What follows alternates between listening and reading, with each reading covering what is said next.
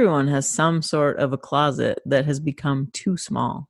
A closet is no place to live, and I want to support as many people as I can in stepping out of that prison into the fullness of life that is waiting for them on the other side of that door. This is Nancy Shadlock from Centered Life Coaching. Join me in listening to these coming out chronicles. Get curious about their stories, and then go see what good things are waiting for you on the other side of your closet door. Today's episode is humbling for me to have to share with you.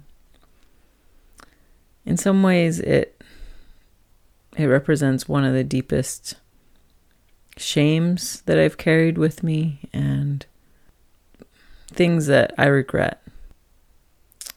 But at the same time, it also carries a story of hope. And so I want to share it with you today as a way of saying we're all growing, we're all on a journey, and the hard things are usually not the last things. The last things are the life-giving things. And keep going until you see the life-giving things happening in your life. I asked Joe to come back on to the show. You've heard from him in episode 11, and it feels important for me to share with you the ways that I myself was culpable in creating shame and hardship for someone in the LGBT community. I also want to share the growth and the beautiful things that have come even in spite of that. Throughout the story, we mention RVA, and I just wanted to give a preface that stands for Reconciling Academy, which is a boarding school in Kenya that we both attended, and then I worked at and Joe was a student at the same time. So join me and hear the rest of the story. So Joe, you have been with us in the past, and Yes. I wanted to have you back on to fill out a little bit more, to flesh out some things that you talked about and to give kind of the backstory on it. You mentioned that you knew me from RVA and Yes. that boarding school in Kenya.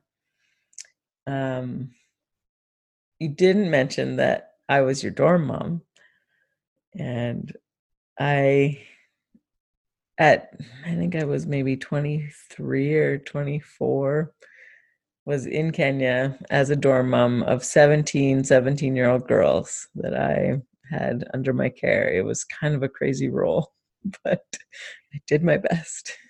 We treated you as this mature adult. I thought of you as this wise, down to earth, grown up person, and now I think, wow, you were so young. Yeah, I was first year out of college, so it was crazy.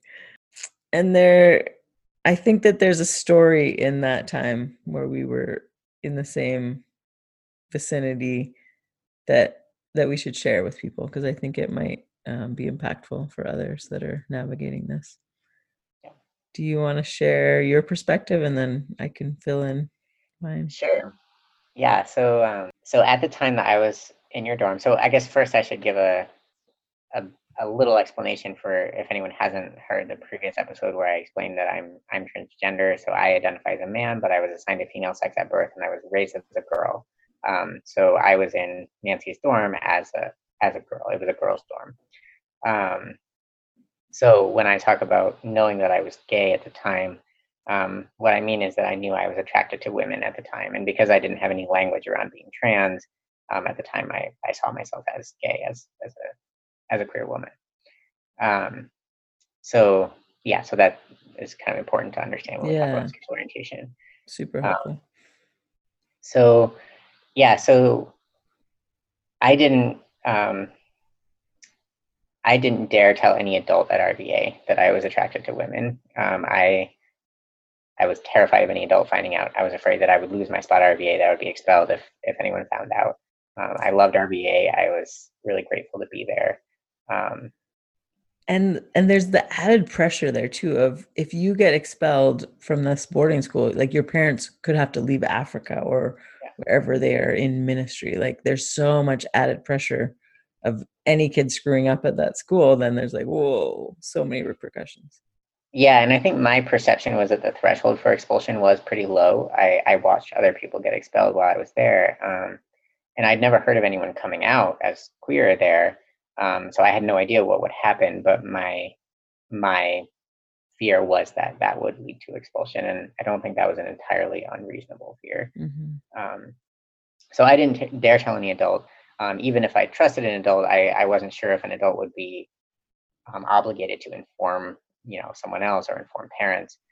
So I figured it was best to just put that on the back burner, try not to think about it, stuff it down somewhere, and focus on other things. So that's what I was trying to do. I was trying to put this on the back burner and focus on preparing for college, focus on trying to create different options for myself in my adult life. So so then unexpectedly, you had us in your living room, in the kind of dorm parent living room. Um, and what I remember, I could be misremembering, what I remember is that you played us a song on your guitar, and you told us that you had in the past struggled with same-sex attraction, but that God had given you a vision of an orange, which represented your sexuality being, I guess, kind of healthy and good and whole, that God had kind of healed you. And what I how I interpret what you were saying was that God had healed you of the same sex attraction, that God had made you straight, and that I needed God to do the same for me. Mm-hmm. I think another take home was that someone I respected and admired had dealt with same sex attraction, and that was a hopeful message. That helped me feel less alone and less. Um, so I, because you were not some scary heathen, you were my dorm mom who I trusted. It was helpful to know that someone who I had very positive opinion of had dealt with same-sex attraction, because it helped me feel like um, less defective, I guess. But Mm-hmm. I did um, have also a take-home message of I need God to fix this. I need to be healed of this. Mm-hmm. If it can do it for you, he can do it for me. Yeah. Yeah.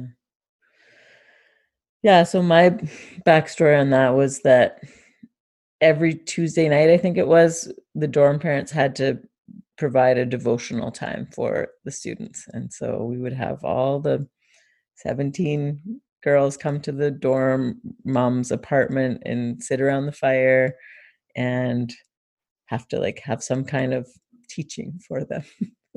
So it was often hard to figure out what I would talk about, but yeah, for some reason I felt led to share that. And I was like, I think that someone here may need to hear this. Um, and so what had happened for me was when I was in college, I was at a Christian Bible college, quite conservative, and this man named Brad Jerzak had come to do listening prayer with us and teach us this way of listening to God rather than just like praying where you like leave a bunch of grocery lists on God's answering machine or something like that. Yeah. And um and I was super skeptical because at that time I was very conservative Christian and like that's not how you do it.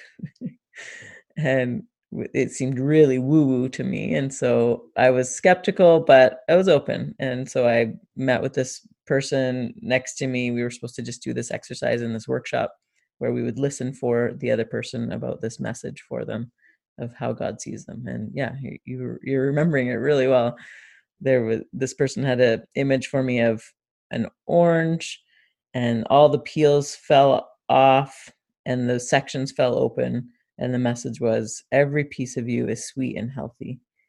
And in that I immediately was like, oh, this is about my sexuality.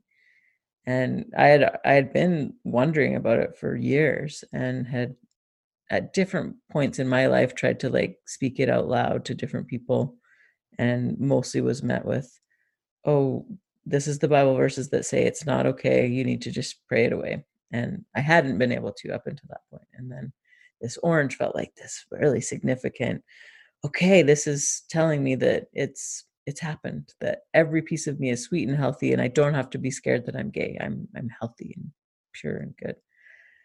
And I went on to share that with you and all those other kids in the dorm. And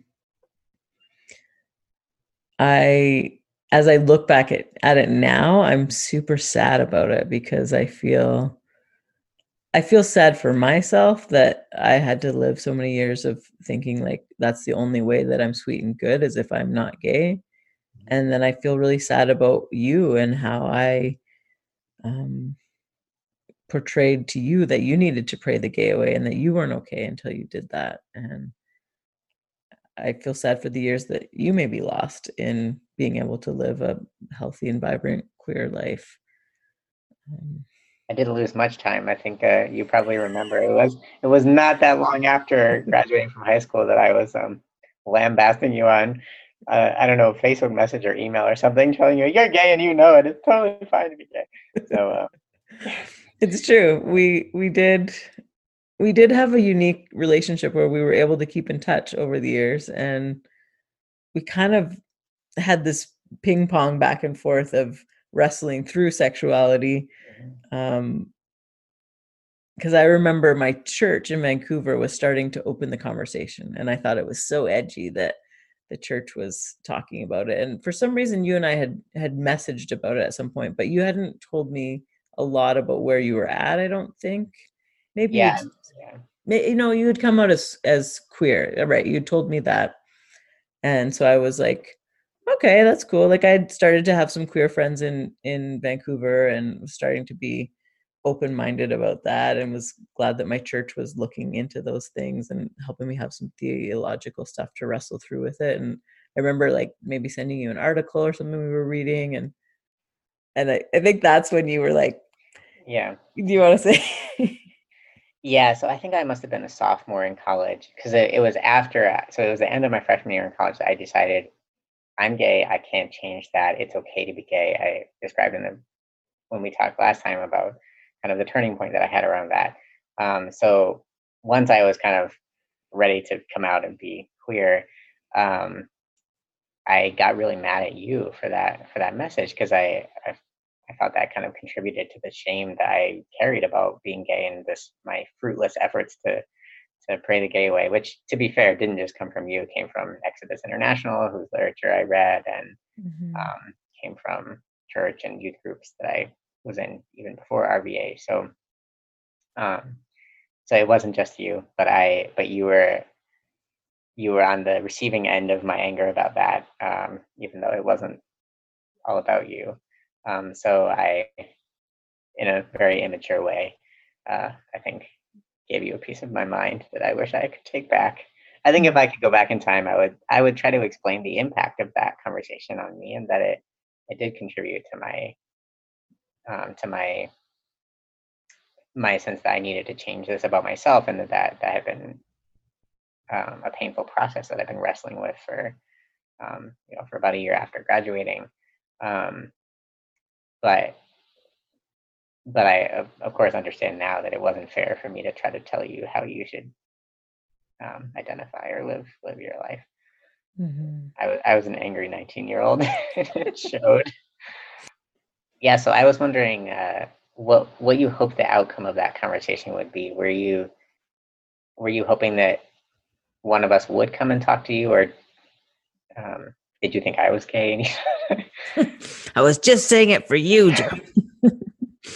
No, I had no idea that. I don't think I thought anyone in the dorm was gay necessarily, but I, yeah, I guess I hope that it would open a door that would help kids be able to talk about that. Because I had just done a youth work degree. And so I knew that kids struggle with all kinds of things and question all kinds of things. And so I wanted people to know I was a safe space and that they could come and talk to me about that. Um, Not realizing that it in some ways didn't make me a safe space because I like looped it around too. And now I'm not gay.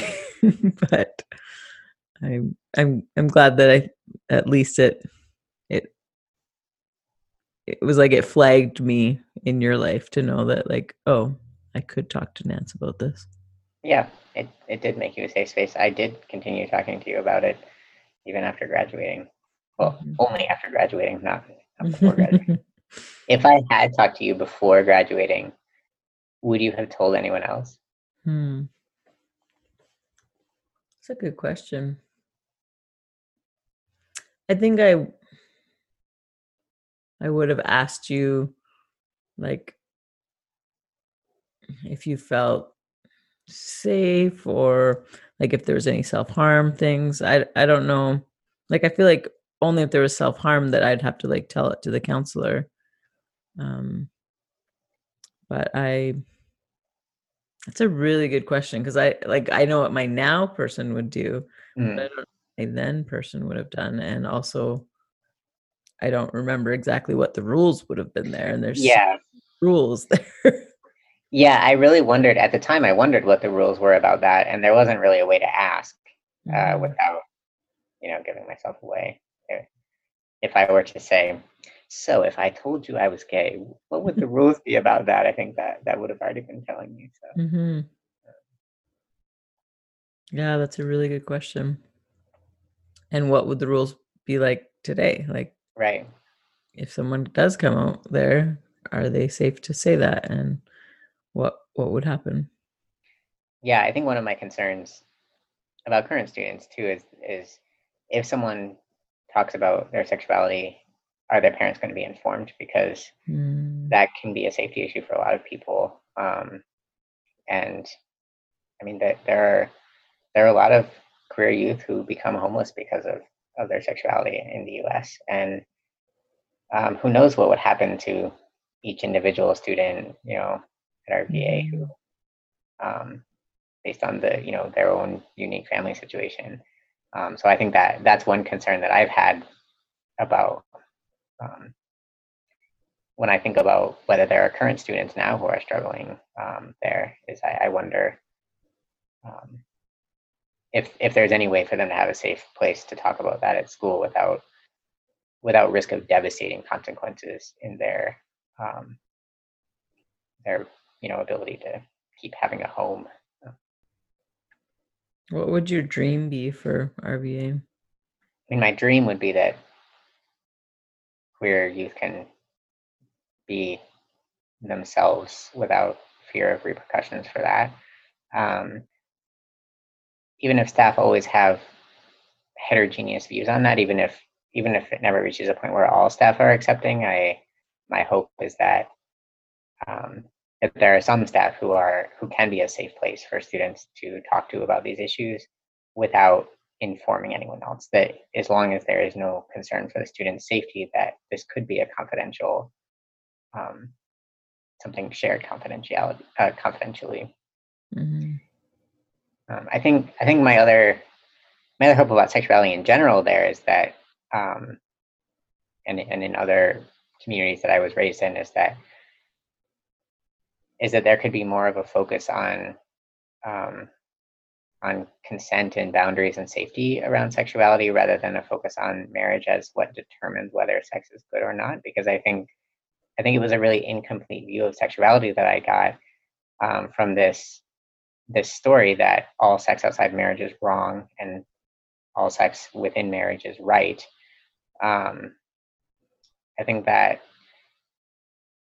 was a really incomplete story that wasn't very healthy. This episode of the Coming Out Chronicles was brought to you by Centered Life Coaching. We help you know yourself, to free yourself, and be yourself. And did you know we've got a retreat coming up to help you do just that? It's happening on October 1st to 3rd, and it's happening worldwide on Zoom. So wherever you are, join us. It's called the Shift Retreat, and it's for people who are sick of being stuck and are ready for a change. It's for those who want clarity on how to move forward in their career, dating life, spirituality, or relationships. You'll leave seeing just how incredible you are and how you have already at your fingertips all that you need to make this shift happen. Are you ready to shift into living your best and fullest life? Sign up at centered.ca. Yeah, I remember you said something like, when are you going to admit that you're gay? Yeah. And I was like, whoa, girl, settle down. And you were like, I'm not a girl. And I was like, whoa, like it was like two blows of, first I was like, why are you exposing me?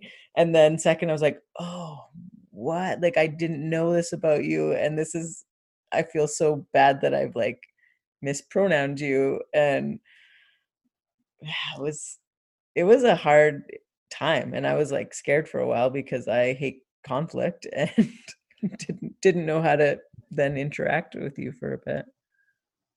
Yeah, I think I was looking back at the messages that were saved. Somehow I don't have anything before my junior year in college, but I think we started having more friendly Mm-hmm. messaging back and forth reasonably soon after that because I found some messages from before I went on my study abroad program where we were just talking more generally, and it was civil. Mm-hmm. I was being civil, I promise. And then when I came out, you were so excited. Oh man, I was so happy. Yeah, I think that was it like 2015 or so that Yeah.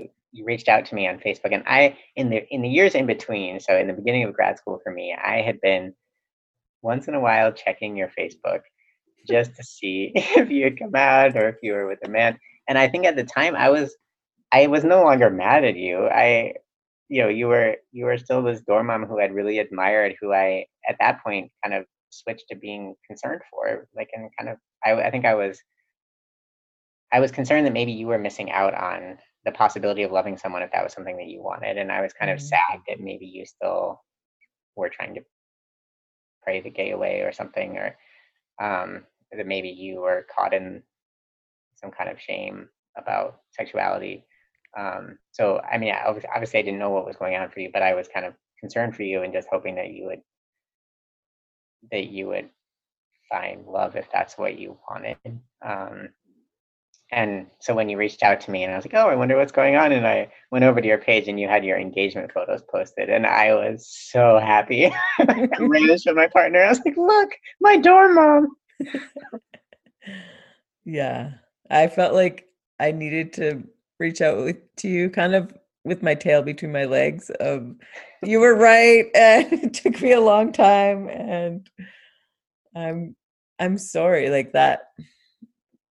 I felt a lot of shame for a while of like as if I said that in that dorm meeting and hurt you and like I now take that image like I still think that that was an image from God, but I think it was saying every fucking part of you is sweet and healthy, like not even you don't have to change it or pray it away or like how you are is beautiful and whole and you don't need to be worried about anything.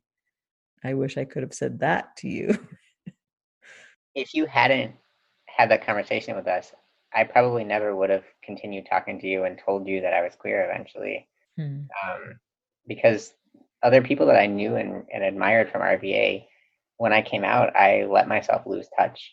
I was afraid of their rejection, and I wanted to remember things as they were. I wanted to remember those people as the supportive, in some cases, parental figures that they were, and so I let myself lose touch in order to avoid the possibility of rejection that would leave things on a painful note. And so if you hadn't already opened up this conversation, I don't think I would have ever come out to you. I think I would have let myself lose touch the way that I did with everyone else. Hmm. Yeah, that's really beautiful to hear that there was a goodness in it, like that I at least opened the door to know that we could talk about sexuality together. Yeah.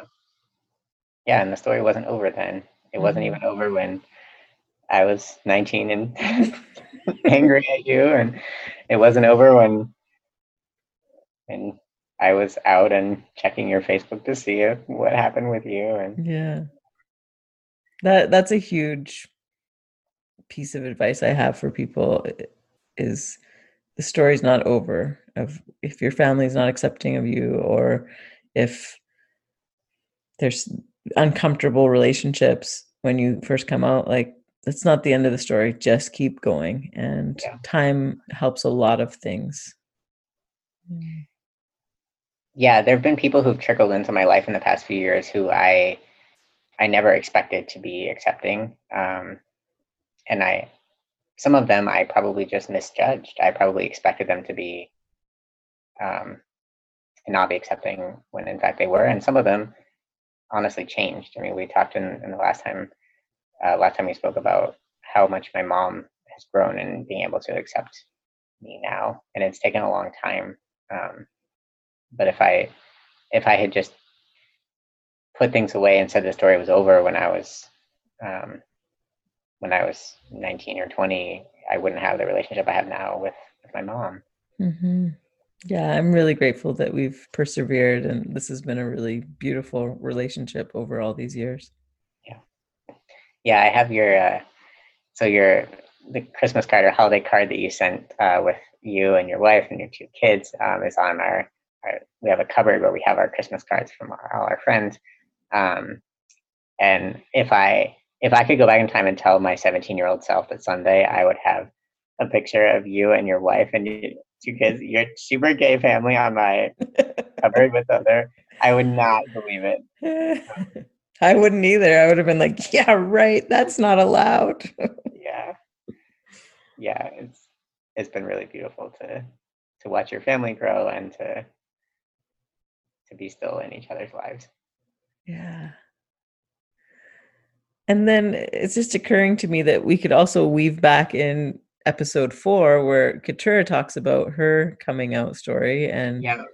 and how she, like, her next chapter of coming out was to get more public, and she started a Facebook page where Yeah. students from RVA who are queer or want to be allies have come together. Like, what ripple impact has that had for you? Oh, that's been amazing. I couldn't believe it when Katura announced on the other Facebook group that she had started this. I just immediately clicked on the link. I was like, oh my god, this is amazing. And I expected there would be a handful of people. Um, I did not expect the group to grow so much, and the stories that reading people's stories um, has just meant the world to me to have this shared experience with people who I didn't necessarily overlap with. I didn't necessarily ever meet. I mean, I never knew Katura there. We didn't overlap at the time. Mhm. She's someone that I met after. I mean, know online from after RBA. Um, but having these people with this shared experience who are queer has been really wonderful for me. Mhm. There's been some conversation in there about, do you think RVA staff will ever change? Do you think that people would ever be open to talking about this? And I think that's what prompted us to have this conversation of, we want to show people what time can do when, Yeah, like, when you have these conversations. Yeah, at first people may not be accepting of it or think that it's okay to be gay, and then as time progresses and people grow and change, there can be movement. And so hopefully it's a hopeful story of, who knows how staff there will take things. And you've spearheaded now a group to talk to the staff and to help create change there, which is so amazing. even a few months ago, I would have never thought that this would happen. It's, Hmm. yeah, it's definitely fills me with hope that maybe at some point in the future, um, someone at RBA who's struggling with their identity could have a safe place to go with that.